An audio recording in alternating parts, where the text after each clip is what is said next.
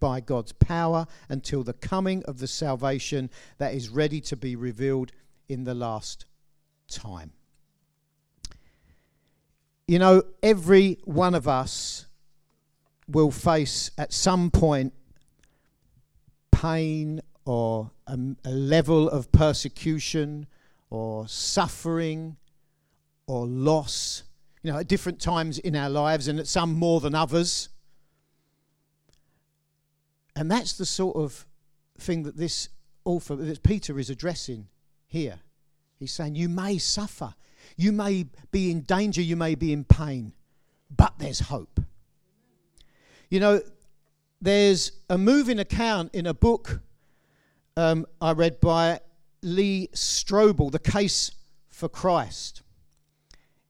It's about a fella called, I hope I pronounce his name right, Gary Habermas, a man who loved God. In fact, he was a professor of theology, he was a lecturer and an expert on the resurrection of Jesus. That was his chosen subject, if you like. Now, Gary Habermas was married. His wife, Debbie, was dying of stomach cancer. What good was his faith then? And the author tells Gary Habermas' story. He said, he quotes him and he tells the story. He said, this was the worst thing that could possibly happen. He turned and looked straight at me. But you know what was amazing? My students would call me, not just one, but several of them, and say, at a time like this, aren't you glad about the resurrection? As sober as those circumstances were, I had to smile for two reasons. First, my students were trying to cheer me up with my own teaching. And second, it worked. It was a horrible emotional time for me, but I couldn't get around the fact that the resurrection is the answer for her suffering. I still worried. I still wondered what I'd do raising 4 kids alone. But there wasn't a time when that truth didn't comfort me. Losing my wife was the most painful experience I've ever had to face. But if the resurrection could get me through that, it can get me through anything. Habermas locked his eyes with mine. That's not some sermon, he said quietly. I believe that with all my heart. If there's a resurrection, there's a heaven. If Jesus was raised, Debbie was raised. And I will be someday too. Then I'll see them both. What gets us through when we're faced with life's difficulties? What gets us through? When we're faced with things like, well, with the pain of death and separation and illness. Well, it's got to start with holding on to the truths of the Bible, to the spiritual realities that are contained in there, to the certainties of Scripture. That's the main thrust of this letter, this letter of Peter's, this book. So it's the theme of this passage, if you like. Life can be hard. Life can be unbearable at times, but God is always good. Right? And for Christians, whatever your experience of life, whether you coasting through with more than enough money and more than enough love and the sun always seems to shine on you, or whether life always seems to be under a cloud and difficult and painful, right? There are far better days ahead. Right?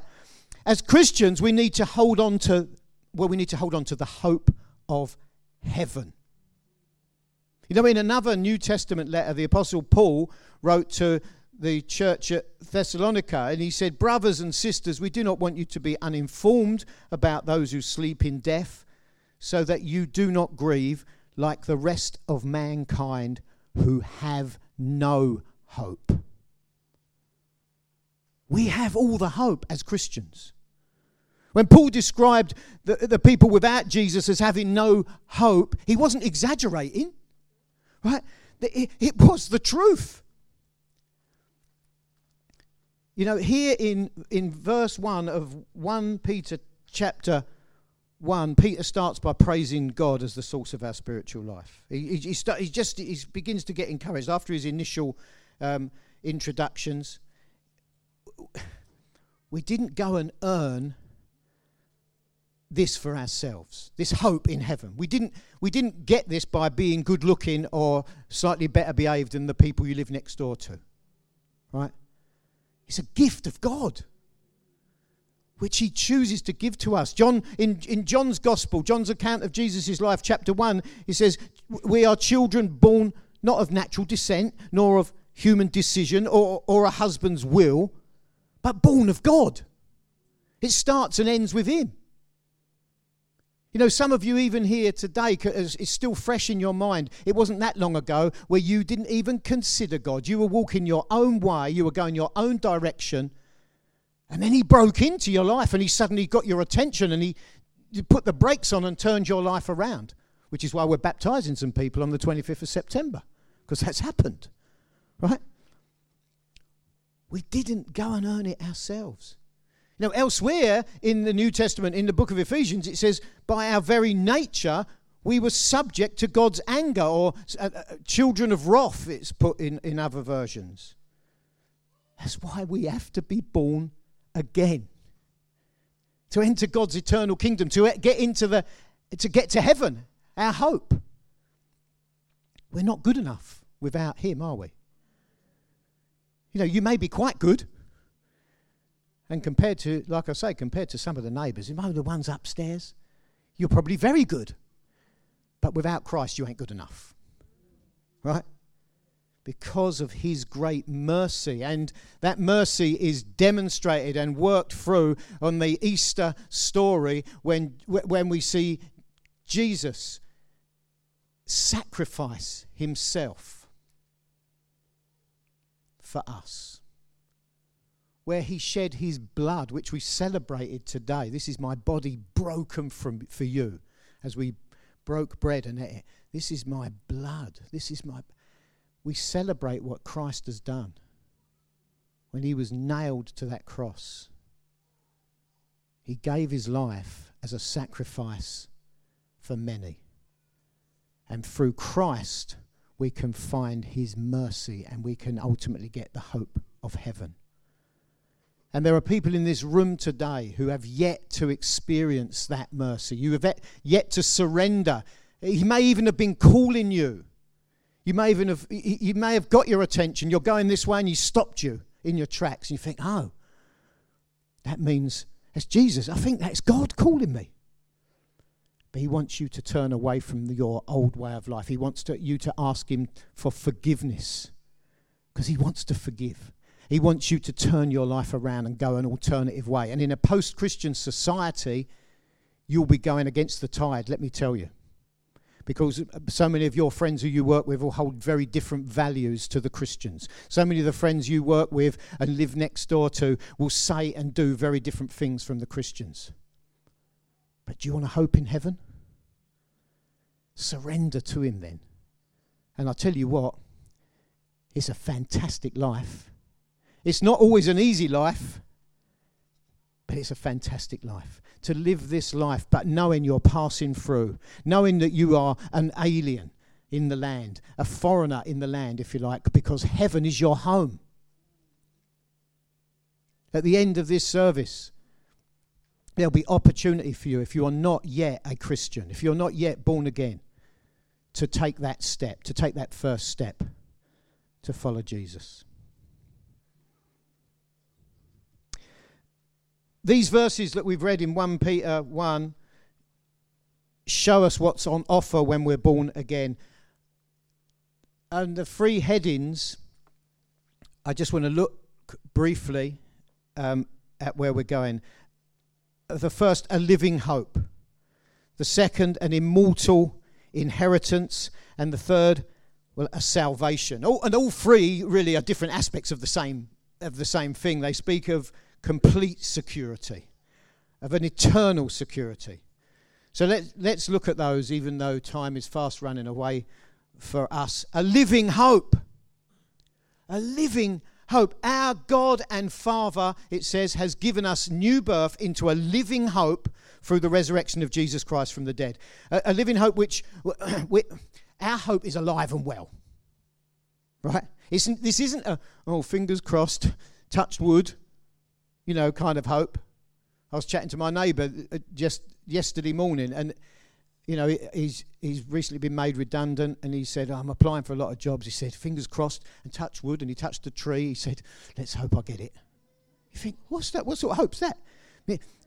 But do you know what? Even in a post-Christian society where people have rejected so many Christian values, where loads of people are around, they still want something beyond death. They want the hope of a life beyond the grave.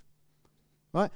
I've heard people describing their recently deceased loved ones as, well, they're stars now shining down on us. You think, where'd you base that on?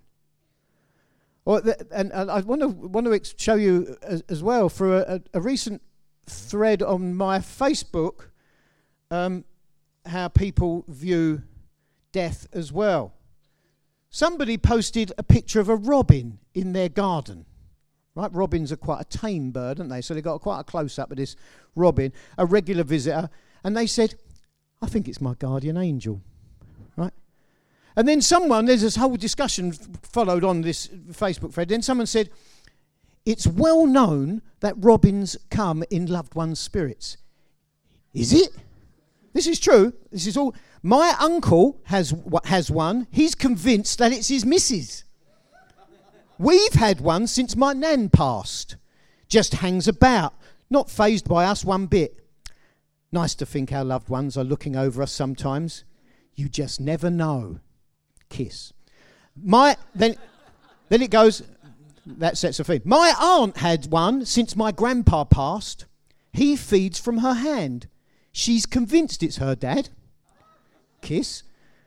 What a lovely thought. Kiss. Someone in heaven loves you. Heart, heart, heart. Listen to this one. I had one, we're talking about robins right here. I had one come near my foot ages ago at my train station. And I'm convinced it was my late nan, as it was her favourite bird. Kiss, kiss. Maybe it's Dad, said the next one. Somebody else contributed. I believe they are spirit birds. And the last one, definitely Granddad. Kiss, kiss. That is not the sort of hope I'm talking about, right? But it shows how people think they don't want their life to end at the grave. There's got to be hope. I mean, what they're talking about here is people being reincarnated as robins all across South London, which I think is more fanciful than even a cursory glance at the Bible. Our hope is a total confidence in God for the future. A hope that doesn't give up. A hope that doesn't give up. A hope for life eternal. And what's the basis of that hope? It's the resurrection of Jesus Christ. The fact that Christ, who died on the cross, who was buried in the grave, 3 days later was alive again. Right? The resurrection. Peter was an eyewitness to the reality of that resurrection. The person who wrote this letter that we're looking at saw it all. He was there. He experienced it. There's another letter in the New Testament to the church at Corinth, which makes it very clear, makes that reality of the resurrection very clear. It's the basis of our resurrection and our hope of eternal life in heaven. Let me read you the words from 1 Corinthians 15, starting in verse 12. It says, it's Paul writing, he says, tell me this, since we preach that Christ rose from the dead, why are some of you saying there'll be no resurrection of the dead? For if there's no resurrection of the dead, then Christ has not been raised either. And if Christ hasn't been raised, then all our preaching is useless, and your faith is useless. And we apostles would all be lying about God, for we have said that God raised Christ from the grave, but that can't be true if there's no resurrection of the dead. And if there's no resurrection of the dead, then Christ has not been raised. And if Christ has not been raised, then your faith is useless and you are still guilty of your sins. In that case, all who have died believing in Christ are lost. And if our hope in Christ is only for this life, we are more to be pitied than anyone in the world. It's not about this life. There's a hope in heaven. Jesus said it himself. He said, because I live, you also will live. What hope? A living hope. And the next point, an immortal inheritance. Born again into an inheritance that can never perish, spoil or fade, we read. This inheritance is kept in heaven for you. Our salvation and the hope of heaven, well, they're sometimes called an inheritance, aren't they, in the New Testament? In the book of Ephesians, the letter to the Ephesians, it talks of the Holy Spirit given to us as a guarantee of our inheritance. You know, I don't know if you've ever had an inheritance, a physical, financial inheritance from somebody who's now a Robin or whatever. But physical inheritance is never certain. Fortunes can easily be diluted or lost. I remember my dad, when my grandfather died, my dad, who worked for his father, my grandfather, pretty much all his life, drove a lorry for him, and he kept him on quite low wages all through his life, really. And but he was just talking about, wow, wonder when the old man's will's going to be read. Wonder what inheritance I'm going to get. Do you know how much my dad got? Nothing. Because my grandfather, in his wisdom, decided to leave all his wealth, what he had. He did all right, my grandfather, had his own business, to his two surviving daughters. And he blew out my dad and my uncle, who was his surviving brother. That inheritance is not certain. He thought he was going to get something. He wasn't greedy, but he didn't get nothing. Our inheritance isn't like that. Right? Our inheritance is not like that. It will never perish. It's incorruptible. Right? It is unspoiled. You know, it says it was at this wedding yesterday, and one of my nieces, holding one of her young babies, fell over outside the church, so she couldn't even save herself because she was holding onto this baby, and she fell over, quite damaged her. She ruined her trousers. She ripped holes in both her trousers and in her knees. She was in such a state she had to go home and get changed, right? Our inheritance isn't spoilt like that, right? It's not spoilt like that smart wedding outfit that she'd put a lot of effort and time into to come out.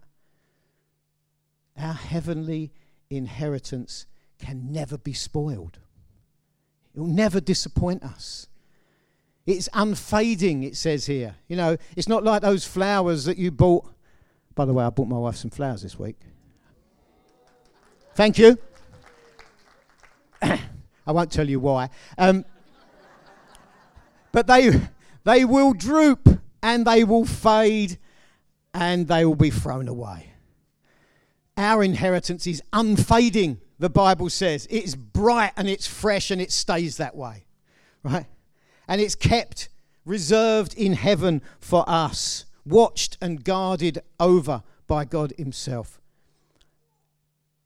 In John chapter 10, we read these words. Jesus said, I give them eternal life and they will never perish and no one will snatch them out of my hand. There's such security in that. My Father who has given them to me is greater than all and no one is able to snatch them out of my Father's hand. Our inheritance is safe. If it was in our own hands, if it was in my hands, I'd probably drop it or lose it. Right? It's reserved in heaven. It's reserved. It's got that reserve. You know, you go into a place and you think there's a good seat over there and you think, no, it's reserved written on it. It's for someone else. Our inheritance in heaven is reserved for us. We know that it's only the power of God that could keep us. Peter says here, we're shielded, protected through faith. We receive salvation by faith, as we're told in Ephesians chapter 2, and we're taught that we're kept for salvation through faith. We walk by faith, not by sight. Our place in heaven is ready. But quickly, I want to finish with this, because I've talked about heaven a lot and our hope is in heaven. But what is heaven like? Sitting on a cloud in a white frock playing a harp? You know, what's it like? Well, the Bible does give us some clues, and there's lots of clues, and I'll just highlight a few of them. You know, the Apostle John, who wrote the book of Revelation, the last book of the Bible, he hints at something. In fact, he was told to write it down, what he saw. He saw a vision of heaven and the new earth, full of the glory of God. It's a place where we'll have new bodies, which is quite handy, isn't it? Right? We get new bodies. We're not floating spirits. We're people, different but the same. Heaven doesn't need a sun or a moon because the Lord himself is the light. Again, what's that about? But it sounds good, don't it? The city in heaven has 12 foundations.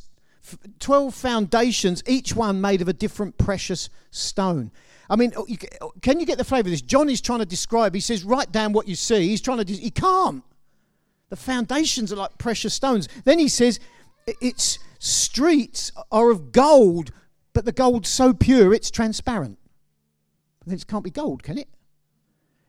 He's wrestling with this beautiful place, and he's trying to put it into human words to communicate something of its wonder and its glory and its splendour. He says it has 12 gates, and each of the gates is made of a single pearl. This isn't a miniature thing. These pearls must have been huge, right? Heaven will be more beautiful and good than we can imagine. And that's our home. That's our hope. There's going to be no sorrow there. Does that sound good? No pain or tears. We'll never suffer separation there because death will be dead and gone and will never steal from us again. There's no death or dying in heaven. The pain of that. There'll be no illness, no doubt, no fear, no sin. The most wonderful part of heaven as well will be the continual presence of God. Just there with him. Right? He'll always be with us. And we will be able to praise him and thank him perfectly for his sacrifice for us. For taking our sins on himself. And for his provision of our eternal home. I go to prepare a place for you. Let me just conclude with this. Every Christian has the certainty of heaven. Every Christian has the hope of heaven. A living hope, an indestructible inheritance that can't be taken from you. It's protected, prepared, and personal. We can't see it now, but it's ready. It's waiting for Jesus to take us home. What a promise, eh? Hold on. Whatever your circumstances of life, whether it is really, really tough, and I know some people in this room who have faced tough stuff on top of difficulties. It's just, some people are going through pain after pain after pain. But listen, hold on. Hold on and live for Jesus, even in the hard times, because we have an assured hope in heaven. Amen? Amen. I'm going to pray for us as City Hope.